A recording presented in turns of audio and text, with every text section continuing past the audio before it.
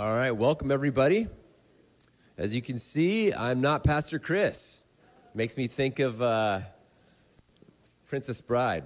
I am not the Dread Private Roberts. Anyway, you want to throw that picture up of Pastor Chris there, Stephen? Okay, well, Pastor Chris says hi. He's really enjoying London. The Lord's blessing his time there, filling in for Pastor Rob Dingman. And he and his family were able to connect with the Rashanes, who are in the UK for a few weeks because of visa issues. They got to time the amount of time they're in the EU, blah, blah, blah. Anyway, but they're hanging out, and they're enjoying some fellowship, so praise the Lord. And Pastor Chris just wanted to say that, he misses you guys, and he's coming back. He is. Okay. All right. All right, so you can take that thing down. All right, so while you guys are busting out your Bibles and turning to 1 Chronicles chapter 13 through 16, where we will be performing a flyover today. Well, hopefully the Lord will be the pilot, right? I thought about wearing my stunt pilot shirt, and then I was like, you know what, if I'm the pilot, we are in trouble. So I left that at home. But maybe while you're turning there, I want to start with a little story. So I was at, and I'll probably monologue and rabbit trail a little bit too. So I was at my daughter's swim meet, her very first swim meet. I'm very proud of her. She swam really well. She was nervous, and man, I just thought, honey, man, I understand. I've been to swim meets. I've been to first swim meet. I was super nervous, and you really need to do Philippians 4, 6, and 7, which says, be anxious for nothing, but in all things through prayer and supplication, make your requests known to the Lord, and the peace of God, which surpasses all understanding, will guard your hearts and minds in Christ Jesus. And so, yeah, anyway, but then now I find myself actually having to do the same thing. So, like, oh, no, I'm preaching today. Okay. Let me just, Lord, let me just pray for real quick. Lord, would you please just quiet my nerves and be present here? And would you please bless your people in Jesus' name? Amen. Okay, but also at this swim meet, I ran into a lady, and this is actually my hook here. I ran into a lady, and she's like, we're super excited about what's going on in the river, and she's like, oh, dear, did you hear about the cruise ship that couldn't make it under the Megler Bridge? And I'm like, no, I had no idea. She's like, oh, yeah, they sailed right up, and they had to turn around because they were too tall for the bridge. They had to go up to BC and get this. You want to show the cruise ship picture? So here it is. It's the Carnival Panorama. And then we'll go to the next slide. So you see that thing right there? That's they call it a whale tail fin funnel. I don't know. Anyways, but that thing was too tall to get under the Megler.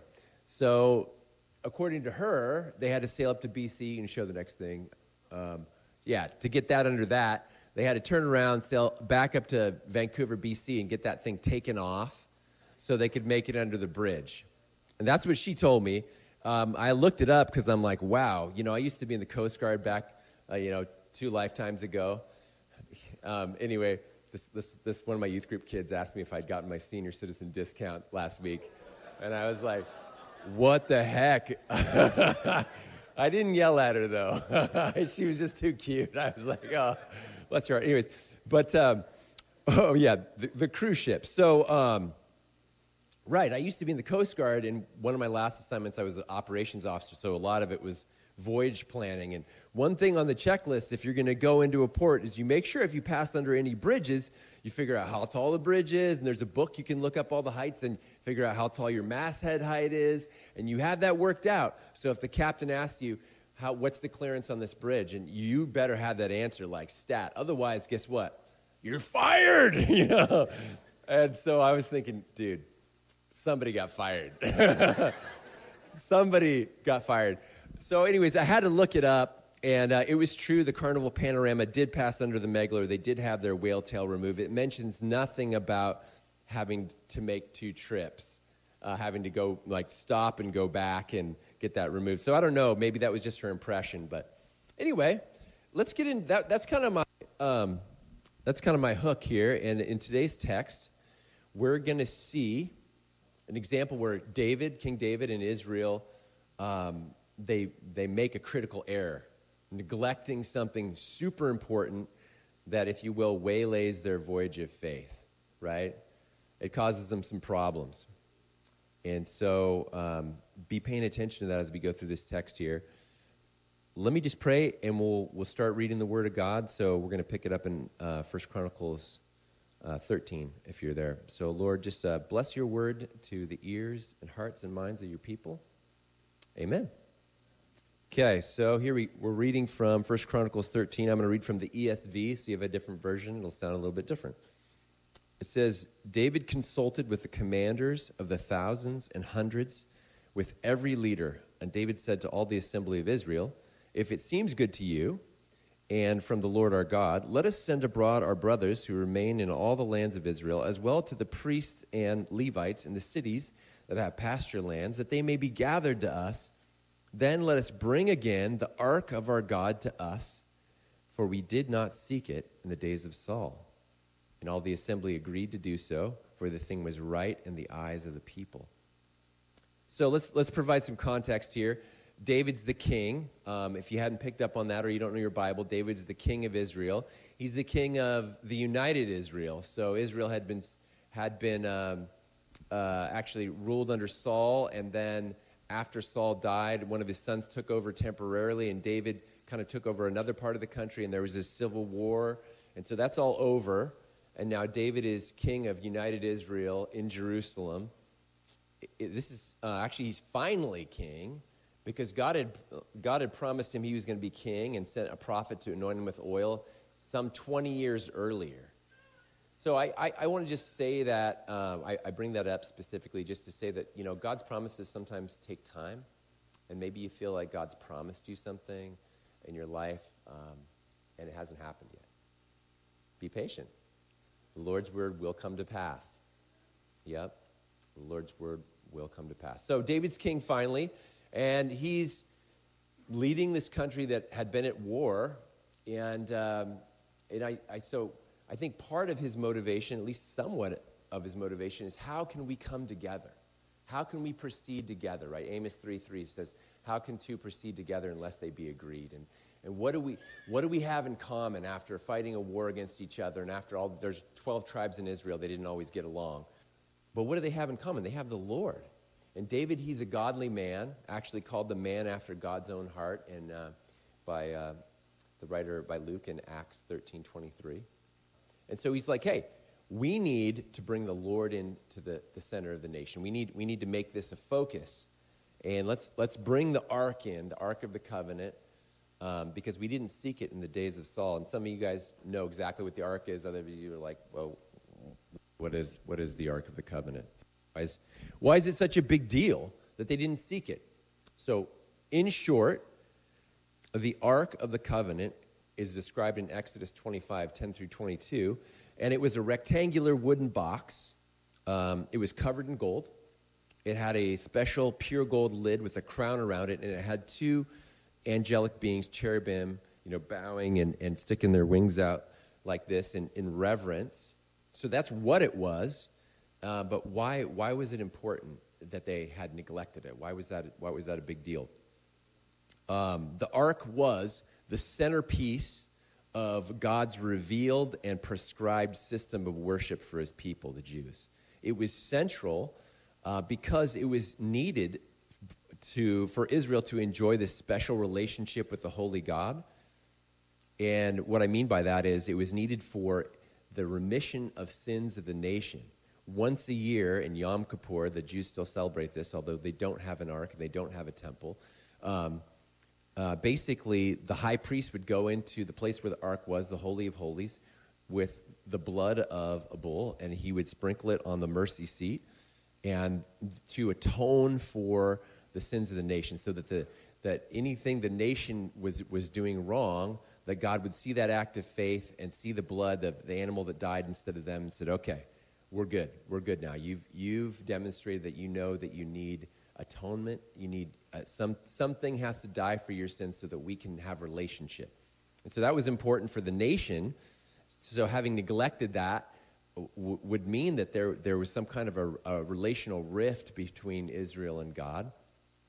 Also, it says in Exodus 25:22, the last verse, it says, and this is the Lord speaking of the Ark of the Covenant. He says, "There I will meet with you, and from above the mercy seat, from between the two cherubim that are on the Ark of the Testimony, I will speak with you about all that I will give you in commandment for the people of Israel." And so the Ark was key to relational oneness, atonement, and it was key to relationship and revelation. So having neglected that, it was a big deal, and David was like, yo, we got to fix this. Priority numero uno, King of United Israel, we're fixing this problem. So let's see what happens. Continuing in 1 Chronicles 13, 5 through 8. So David assembled all Israel from the Nile of Egypt to Labo Hamath to bring the ark of God from Kiriath Jearim. And David and all Israel went up to Bala, that is to Kiriath Jearim, that belongs to Judah, to bring up from there the ark of God, which is called by the name of the Lord, who sits enthroned above the cherubim. And they carried the ark of God on a new cart, and from the house of Abinadab and Uzzah and Ohio, or Io, I don't know how to say that. It sounds Japanese. Io. Anyway, we're driving the cart. And David and all Israel were celebrating before God with all their might, with song and lyres and harps and tambourines and cymbals and trumpets. So, it's looking pretty good so far, right? They've got unity. They've got community, right? They've got everybody involved. Everybody's stoked about this idea of bringing the ark back in. They've got the ark on a new cart. I don't know. For whatever reason, as I was studying, I was thinking of, Homecoming, and then how you get like all the new cars from Lums, and you get the Homecoming princess or whatever prince, and they drive them out on the field. I was just thinking, man, so they went down to Lums, they got a new cart. Anyway, so they got this new cart, and they got zeal. They got excitement. They got this outpouring of worship for bringing God into the center of the nation. So far, so good. So far, so good. So let's see what happens next. All right. Continuing, 1 Chronicles, verse 9. And when they came to the threshing floor of Chidon, Uzzah, remember that was one of the dudes in the cart, put out his hand to take hold of the ark, for the oxen stumbled. And the anger of the Lord was kindled against Uzzah, and he struck him down, because he had put out his hand to the ark, and he died before God. And David was angry because the Lord had broken out against Uzzah. And that place is called Perez Uzzah to this day. And David was afraid of God that day. And he said, how can I bring the ark of God home to me? So all of a sudden, things go horribly wrong. Terrible disaster. Oh, you know what's funny? I don't have my cell phone on me right now. That can't be it. Hey, I was just saying, I'm a child of the 90s, but maybe take this opportunity to silence your cell phones and pagers. All right, there we go. So, anyways, things go horribly wrong. Uzzah, this dude, he's on the new cart from Lums with the Ark of the Covenant. The oxen stumble, and he's like, oh, I don't want the ark to fall, so he puts out his hand just to steady it, and the Lord kills him. Boom. And David, the leader, the king, and this was his vision to bring the ark back into Jerusalem, all of a sudden, seems to be pretty emotionally confused, right? He's angry. He's afraid, and the whole effort to bring God into the center of the nation comes to this screeching halt. They don't know what to do. And so, my first point, if you're taking notes, my first point here is this. Neglect of the Word of God and our relationship sets us up for disaster. And I'll unpack this a little bit. So even with all the good stuff they had, and they had good stuff, they had a right desire to bring God into the center of the nation. They had zeal for the Lord. They had a desire to worship Him. They had unity around the Lord, right? The whole community was there. So there was a lot of good. But just like that cruise ship story, right? At least what the version the lady told me. They get up to the mouth of the Columbia with the cruise ship. The pilot comes on board, which is usually what happens to the guy. He climbs up a ladder, and you hand him a sheet that has all the specs of your ship. What's your draft, your tonnage, how fast can it maneuver at various speeds. They've got a a masthead height diagram, and the pilot, the bar pilots and the river pilots, they know the river from end to end. And so they know automatically, one glance at that sheet, they know if something's out of order. And like I said, I don't know if the ship actually had to leave, but can you imagine the disaster? You're the captain, or you're the guy that planned the voyage on the bridge, and the pilot comes on board, looks at his sheet, and he's like, yeah, we're going to have to turn. You can't cross the bar. Well, we have a slip time in Portland. We've got all the guys waiting to put our ship in dry. Nope, can't go. Why not? Your masthead height is not going to clear the Megler. Ooh. And I could just imagine my captain's face. You would not want to be the ops boss.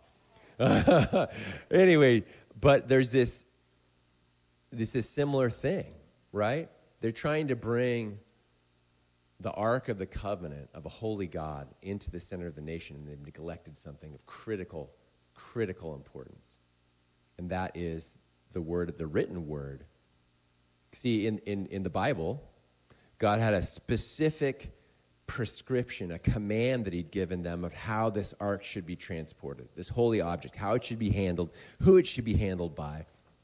And so I'll read to you from Numbers 4, verse 15. It says, "And when Aaron and his sons have finished covering the sanctuary and all the furnishings of the sanctuary, as the camp sets out, after that the sons of Kohath shall come and carry these, but they must not touch the holy things, lest they die."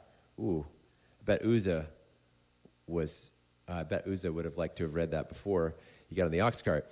"These are the things of the tent of meeting that the sons of Kohath are to carry." So God had a prescription. Look, these Levite dudes, the sons of Kohath, when you have to move camp, and you have to move the ark, and you have to move all the holy objects, they're going to carry everything.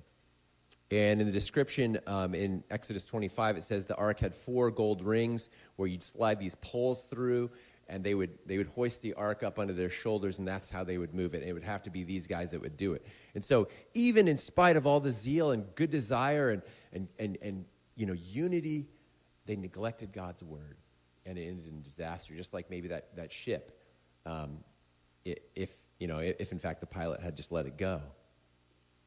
And so too, believers, if we neglect to take responsibility to pay attention to God's written word in our own voyage of faith, we're going to suffer as well. Jesus makes this very plain here. I'm going to read to you from Luke 6, 46 through 49. "Why do you call me Lord, Lord, and do not do what I tell you? Everyone who comes to me and hears my words, does them, I will show you what he's like. He's like a man building a house who dug deep and laid the foundation on the rock. And when the flood arose, the stream broke against that house and could not shake it, because it had been well built.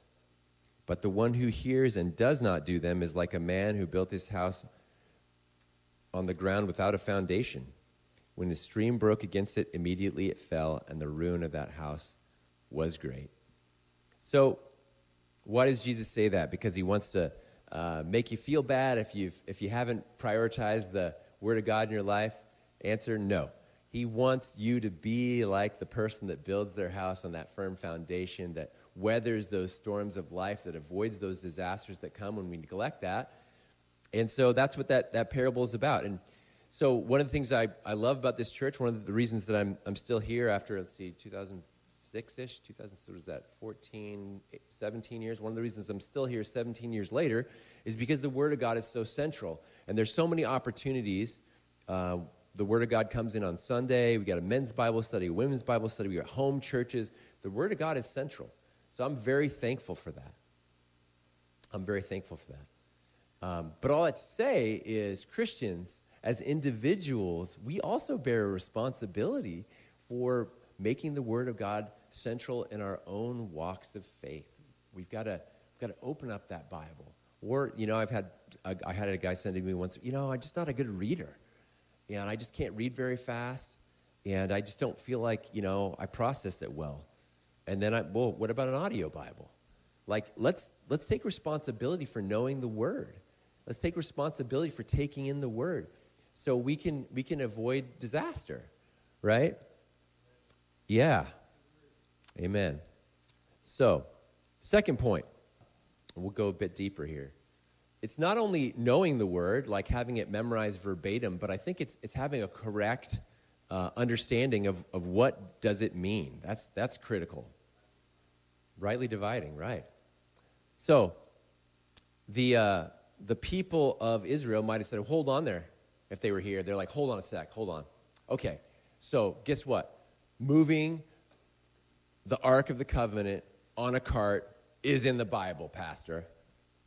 And I'd say, yep, it is. They're like, yeah, so it happened in 1 Samuel 4 1 Samuel chapter 4 through 6. The Philistines captured the ark, and then it goes to Philistine territory, and then there's all these plagues that break out because the Philistines aren't giving God his proper reference, and then they're like, we just got to get rid of this thing, right? Instead of humbling themselves.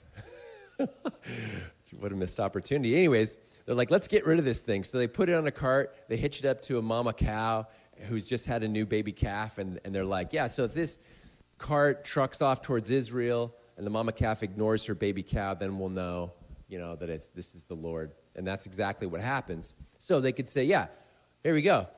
There's an example of the Ark of the Covenant being transported on a cart, and it worked out. Okay. But you got to take into account the full counsel of the Word of God, right? I just read from Numbers 4:15. It says, hey, here's the prescription from the Lord of how to handle this holy object. So you can know something's in the Bible, but come to false conclusions if you don't rightly divide it, as Brother Chris pointed out. Another quick example, after Solomon, David's son, dies, the kingdom of Israel splits up again. There's a southern kingdom led by Rehoboam, Solomon's son, and a northern kingdom, this guy Jeroboam, son of Nebat, takes over.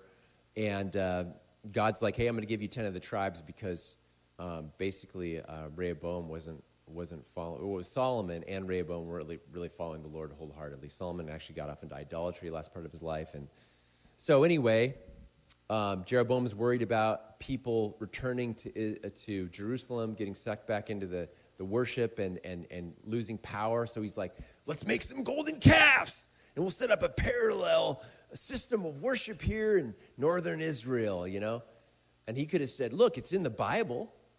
Exodus chapter 32. Aaron, the first high priest, made some golden calves. It's in the Bible. It's biblical. Right. But it led to destruction and death. So it is in the Bible. So my point in saying these things is just reading the Bible, we need to not only know what's in there, but understand it and rightly divide it. And so that's just as critical as knowing it. That's my second point. But all that said, I might be the only person in here that's been, no, I'm not. Hey, show of hands, who's ever read something in the Bible and been confused? Been like, yeah, I don't understand what this means, right? That's good. It really is good. You know why it's good? It's because you just made me feel better about myself. No, that's not why it's good. It's good because you're being humble, right? And God says he'll give grace to the humble. So I wanted to skip over into just some practical hints, and this won't be exhaustive, but let's say you're like, okay, I'm on board. I know I need to know the word. I know I need to understand the word, rightly divide it. So, but what if I get to a place where I read it, and I'm like, stumped, I don't know. Makes no sense. Scratch my head. How do I apply this? Okay, here we go. Now, suggestion number 1, pray, right? It says somewhere in the Bible that the understanding the word is spiritually discerned. I think it's Corinthians somewhere. Sorry. That's it all. Anyways, but it is spiritually discerned. So it's the work of the Holy Spirit to give us understanding of what the written word would say to us, what the interpretation is. And so that's important. It's important to ask God for revelation. And then sometimes you have to wait. But I've noticed that God's been so faithful to answer those questions as we press in. I can't even count the number of times I've been like, Lord, I just don't get this. And I'm driving somewhere and I got a teaching on, and the pastor, John Corson or Chuck Smith or Brett Metter or whoever you listen to, they're like, oh, let's talk about this. And I'm like, praise the Lord. It's the answer I wanted, And then here's another thing you can do. You ask other believers that you trust. Well, what if they don't know? Well, hopefully they'll say, I don't know, and hopefully you'll spur them on to dig into the Word and build that foundation in their own lives, you know? We also have a question and answer night we do once a month where you can, fire your questions in, and our pastoral team looks at them, and we do our best to answer them from the Bible. So there's another outlet. And then a third suggestion, get a really solid commentary and dig in. I've had brothers say, oh, I don't read commentaries, I only read the Bible. And that's great, but when you get into a place where you get stuck, it's nice to have another thing to reference. Like, what's this even about? How do I process this thing? My buddy Jeff Stewart, he calls them his dear old friends. He's like, I just think of it like if I was talking to somebody super old and wise, like Greg Morrill, I have a conversation, and Greg knows some stuff that I don't probably know, and even if I don't 100% agree with all of it, but he's given me a lot of wisdom after spending how many years with the Lord? 100, Greg? Just kidding. I'm pulling Greg's leg. Anyways, but sorry, Greg. I had to make myself feel better after the senior citizen comment by one of my youth group kids. So all that to say is, right, the suggestions for digging in, dig into a commentary. And if you're not sure which one to read, there's brothers here like Greg that could point you in the right direction. Okay, so point number one was if we neglect the Word of God, we're courting disaster. Point number two is, hey, it's not only knowing the Word of God, but knowing how to rightly divide it. And so there's some quick suggestions on how to do that. The overall goal, what? The overall goal is what? Is to have our mind transformed so that we think like the Lord. So we think we're bringing our thoughts into agreement with God's Word. And so I'll leave you with this scripture before we move on. Romans 12, verse 1 and 2. I appeal to you, therefore, brothers, by the mercies of God, to present your bodies as a living sacrifice, holy and acceptable to God, which is your spiritual worship.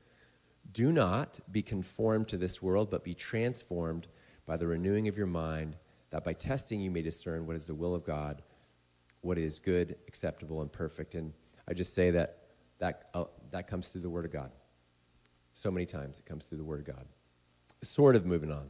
We're still in this section. Let me just remind you what David's response was when the guy died, right? It says that in verse 11, and David was angry because the Lord had broken out against Uzzah, and that place is called Perez Uzzah this day. And then David was afraid of God, and he said, how can I bring the ark of God home to me? So David's in this place of emotional confusion, angry then afraid.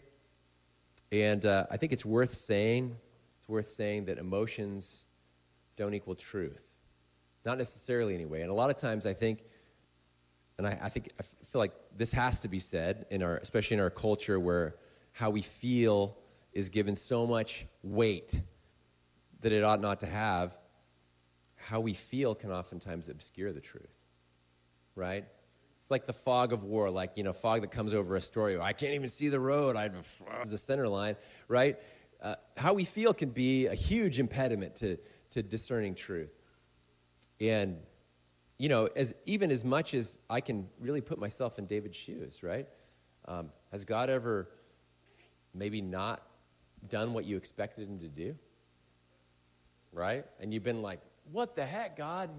Didn't I try to do this for you? Didn't I try to step out and do something cool for you? Didn't you see my heart? David could, don't you see what I'm trying to do for the nation, Lord, for you, And he's afraid of the raw power of a holy God when it's on display to really just to discipline the nation. His backside's throbbing from the spanking that he just received. And, I remember as a kid being like, I really don't think my dad likes me. My dad doesn't like me at all. I just got spanked. He must hate my guts. That could be a feeling. Maybe I'm just gonna stay away from him for a while, right? But it's actually not what the Lord wants. The discipline is designed to bring clarity, right? So, what brings clarity? For David, time, persistence in seeking the Lord, and the Word of God.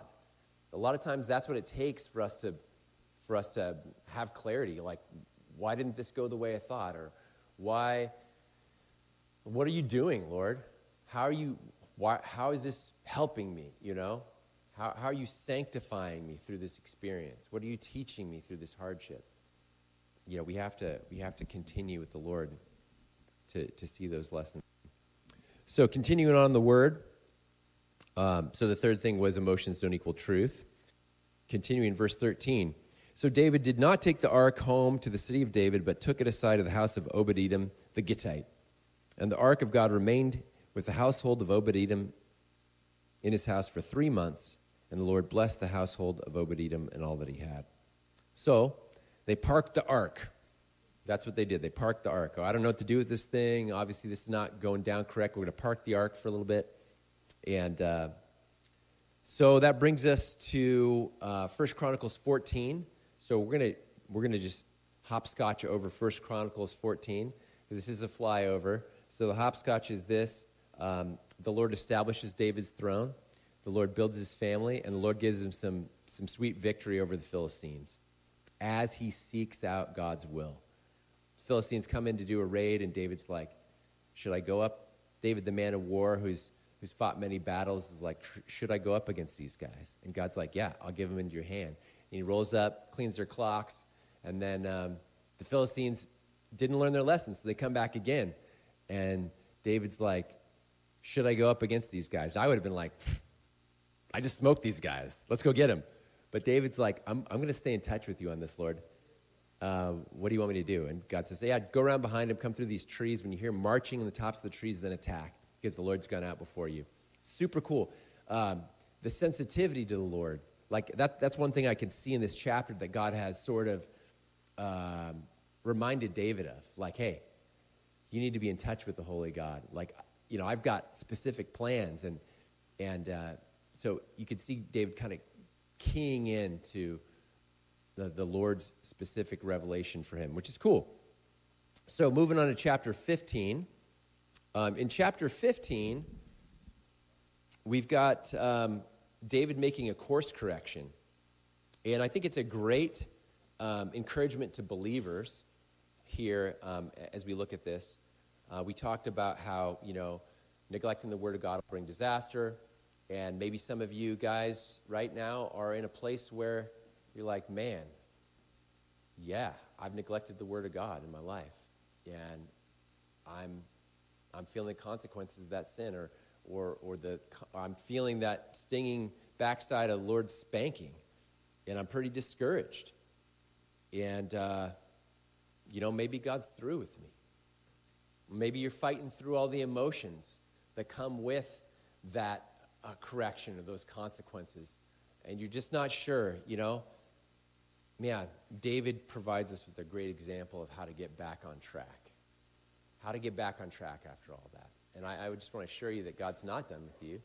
Like I said in that whole parable, or the story of that wise builder, he doesn't say that to be like, I'll stick in your eye. You neglected my word, and so therefore your whole house, you're gonna collapse. Serves you right. No, it's God saying, hey, how about you listen to the word of God and do it. And so this is actually what David does. It's a great example here in chapter 15. First thing David does is he makes a public confession. He calls together all the Levites and the priests. And then, so this is chapter 15, and he's skipping down to verse 12. And he says to them, you are the heads of the fathers' houses of the Levites. Consecrate yourselves, you and your brothers, so that you may bring up the ark of the Lord, the God of Israel, to the place that I prepared for it. And he says this, because you did not carry it the first time, the Lord our God broke out against us, because we did not seek him according to the rule. And so God's got this, David's basically publicly saying, yep, we messed up. It takes a lot of humility for a king to say, yeah, we messed up. We didn't obey God's word. And he does that publicly before these guys who were supposed to do it. So you have a public confession. And I think that's really good. That's a really great way to get back on track, is to find a brother or a sister that you trust And 1 John 1:9 says, if we confess our sins, he's faithful and just to forgive us our sins and cleanse us from all unrighteousness. And then it says in James 5:6, therefore confess your sins one to another and pray for one another that you may be healed. And so that's a great way to get back on track, to show that humility, to make that confession, and that goes a long way with the Lord. It says in James, I think it's 4:6, he gives grace to the humble, but he resists the proud, right? So the next thing is repentance.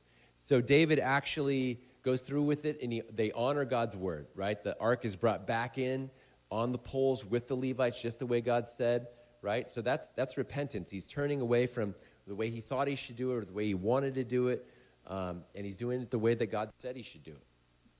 So important. Honoring God's word.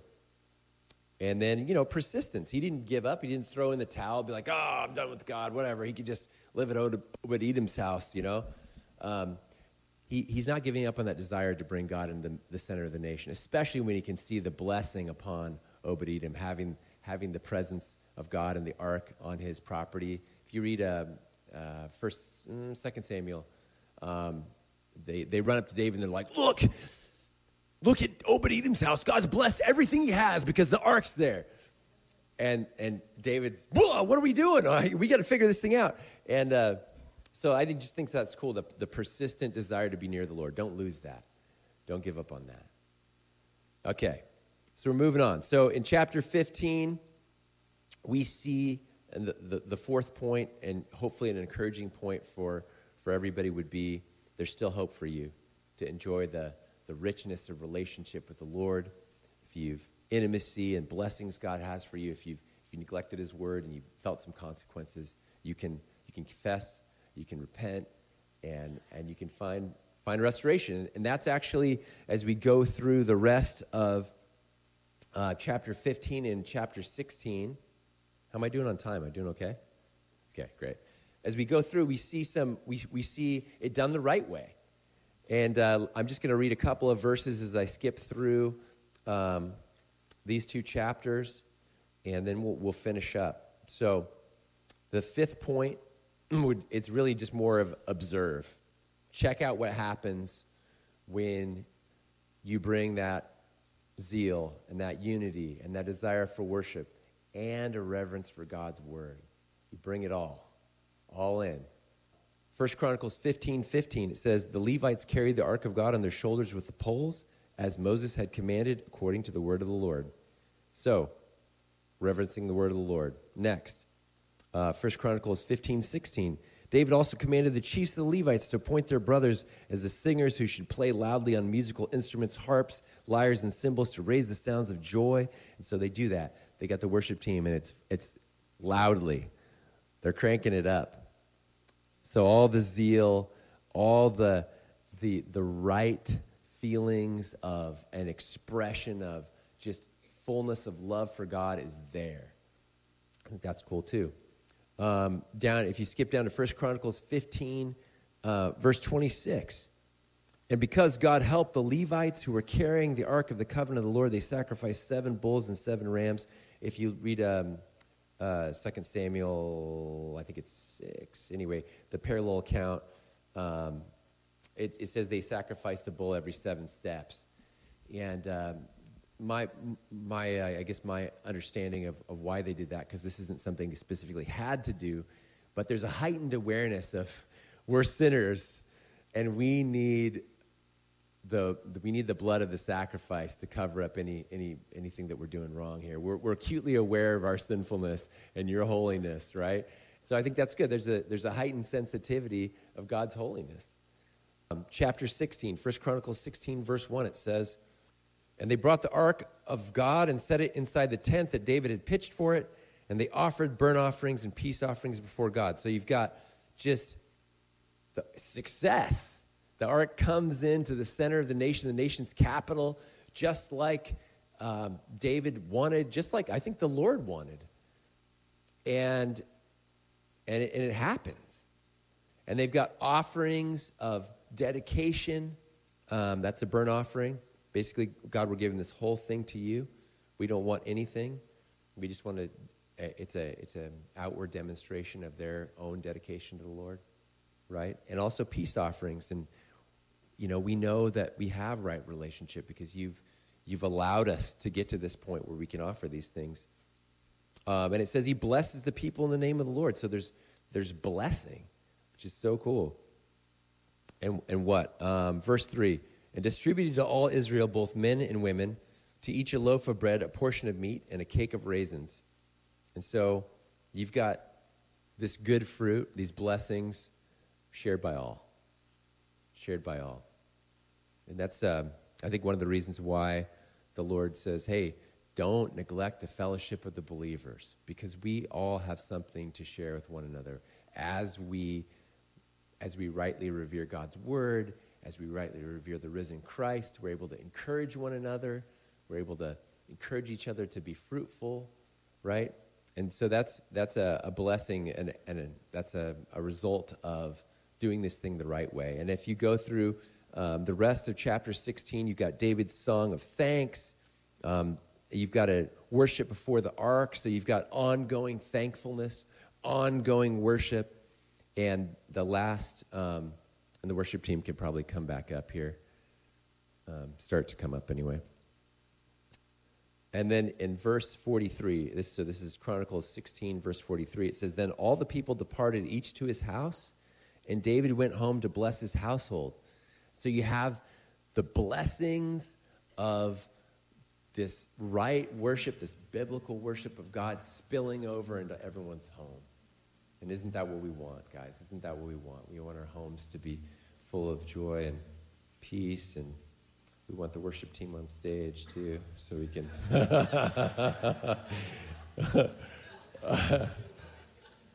Okay, praise the Lord. So this is the final application part. And just to kind of give you a quick summary, right, we're wanting to not neglect the Word of God in our lives. We're wanting to understand and rightly apply the Word of God to our lives. We're wanting to see all the fruits and blessings of doing that right. And so how do we bring this home? Lord, would you land this plane? The Ark of the Covenant symbolized Jesus Christ. The Ark of the Covenant was made of wood, which symbolized man. It was covered in gold, symbolizing God. The mercy seat had a crown, right? King of Kings. And if you read Revelation, the angels are bowing in reverence before our Lord and Savior. It had 4 gold rings with which it was to be carried. And there's 4 Gospels which speak of the life and teachings of Jesus Christ in detail, anyway. You've also got the contents of the ark itself. Inside the ark, there was a jar of manna, which is the bread that comes down from heaven. And Jesus declared, I am the bread of life. It had Aaron's staff, which is it was a almond branch. So it was just a stick, basically, and that budded. So we know from Daniel chapter 9 that Messiah will be cut off, but not for himself. And you read Isaiah 53, it said, God says both that his days will be prolonged, but also that he tasted death. And so there's that symbol of the resurrection.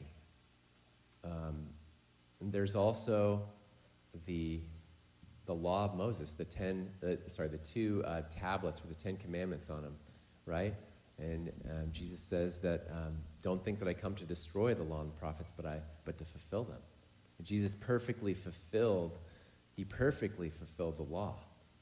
So the Ark of the Covenant symbolizes Christ, and just as the people of Israel and David had this right desire to bring the Ark into the heart of their nation, we need to have that same passion, that same desire to bring Jesus Christ into the center of our lives. We need to bring Jesus Christ in, but we need to do it in a way that's fully submitted to him. We need to do it in a way that fully gives reverence to his word, right? We need to heed what he said there in Luke 6, where he says, why do you call me Lord, Lord, and don't do what I tell you to do, right? We need to be ready to humble ourselves and to bring him in with a heart of submission to his word. And so as the worship team plays, I guess my heart would be for the saints to respond. It would be for us to stand up, and maybe you're thinking, man, I know I'm not walking according to God's word in this area of my life. That the deacons would get up, the elders would get up, their wives would get up, people that the church leaders, the church, we trust them. And they're trustworthy people that you can confess to, that you can get prayer from. They're just like you. I heard one of the guys in the deacon prayer say, Lord, I just feel so empty. I just feel like I don't have enough. And praise the Lord, that's the perfect guy to get prayer from. The guy that knows he needs Jesus just as much as you, And so what I would like is for if you're feeling convicted by that at all, that you'd go up and find somebody that you trust. It doesn't have to be a deacon or an elder. It could be somebody sitting right next to you and say, please pray for me in this area of my life. Please, I want Jesus to be the center of my life. I want the Lord to be glorified. I want to honor his word and make that confession. Be humble. Ask for prayer for repentance. And you know what?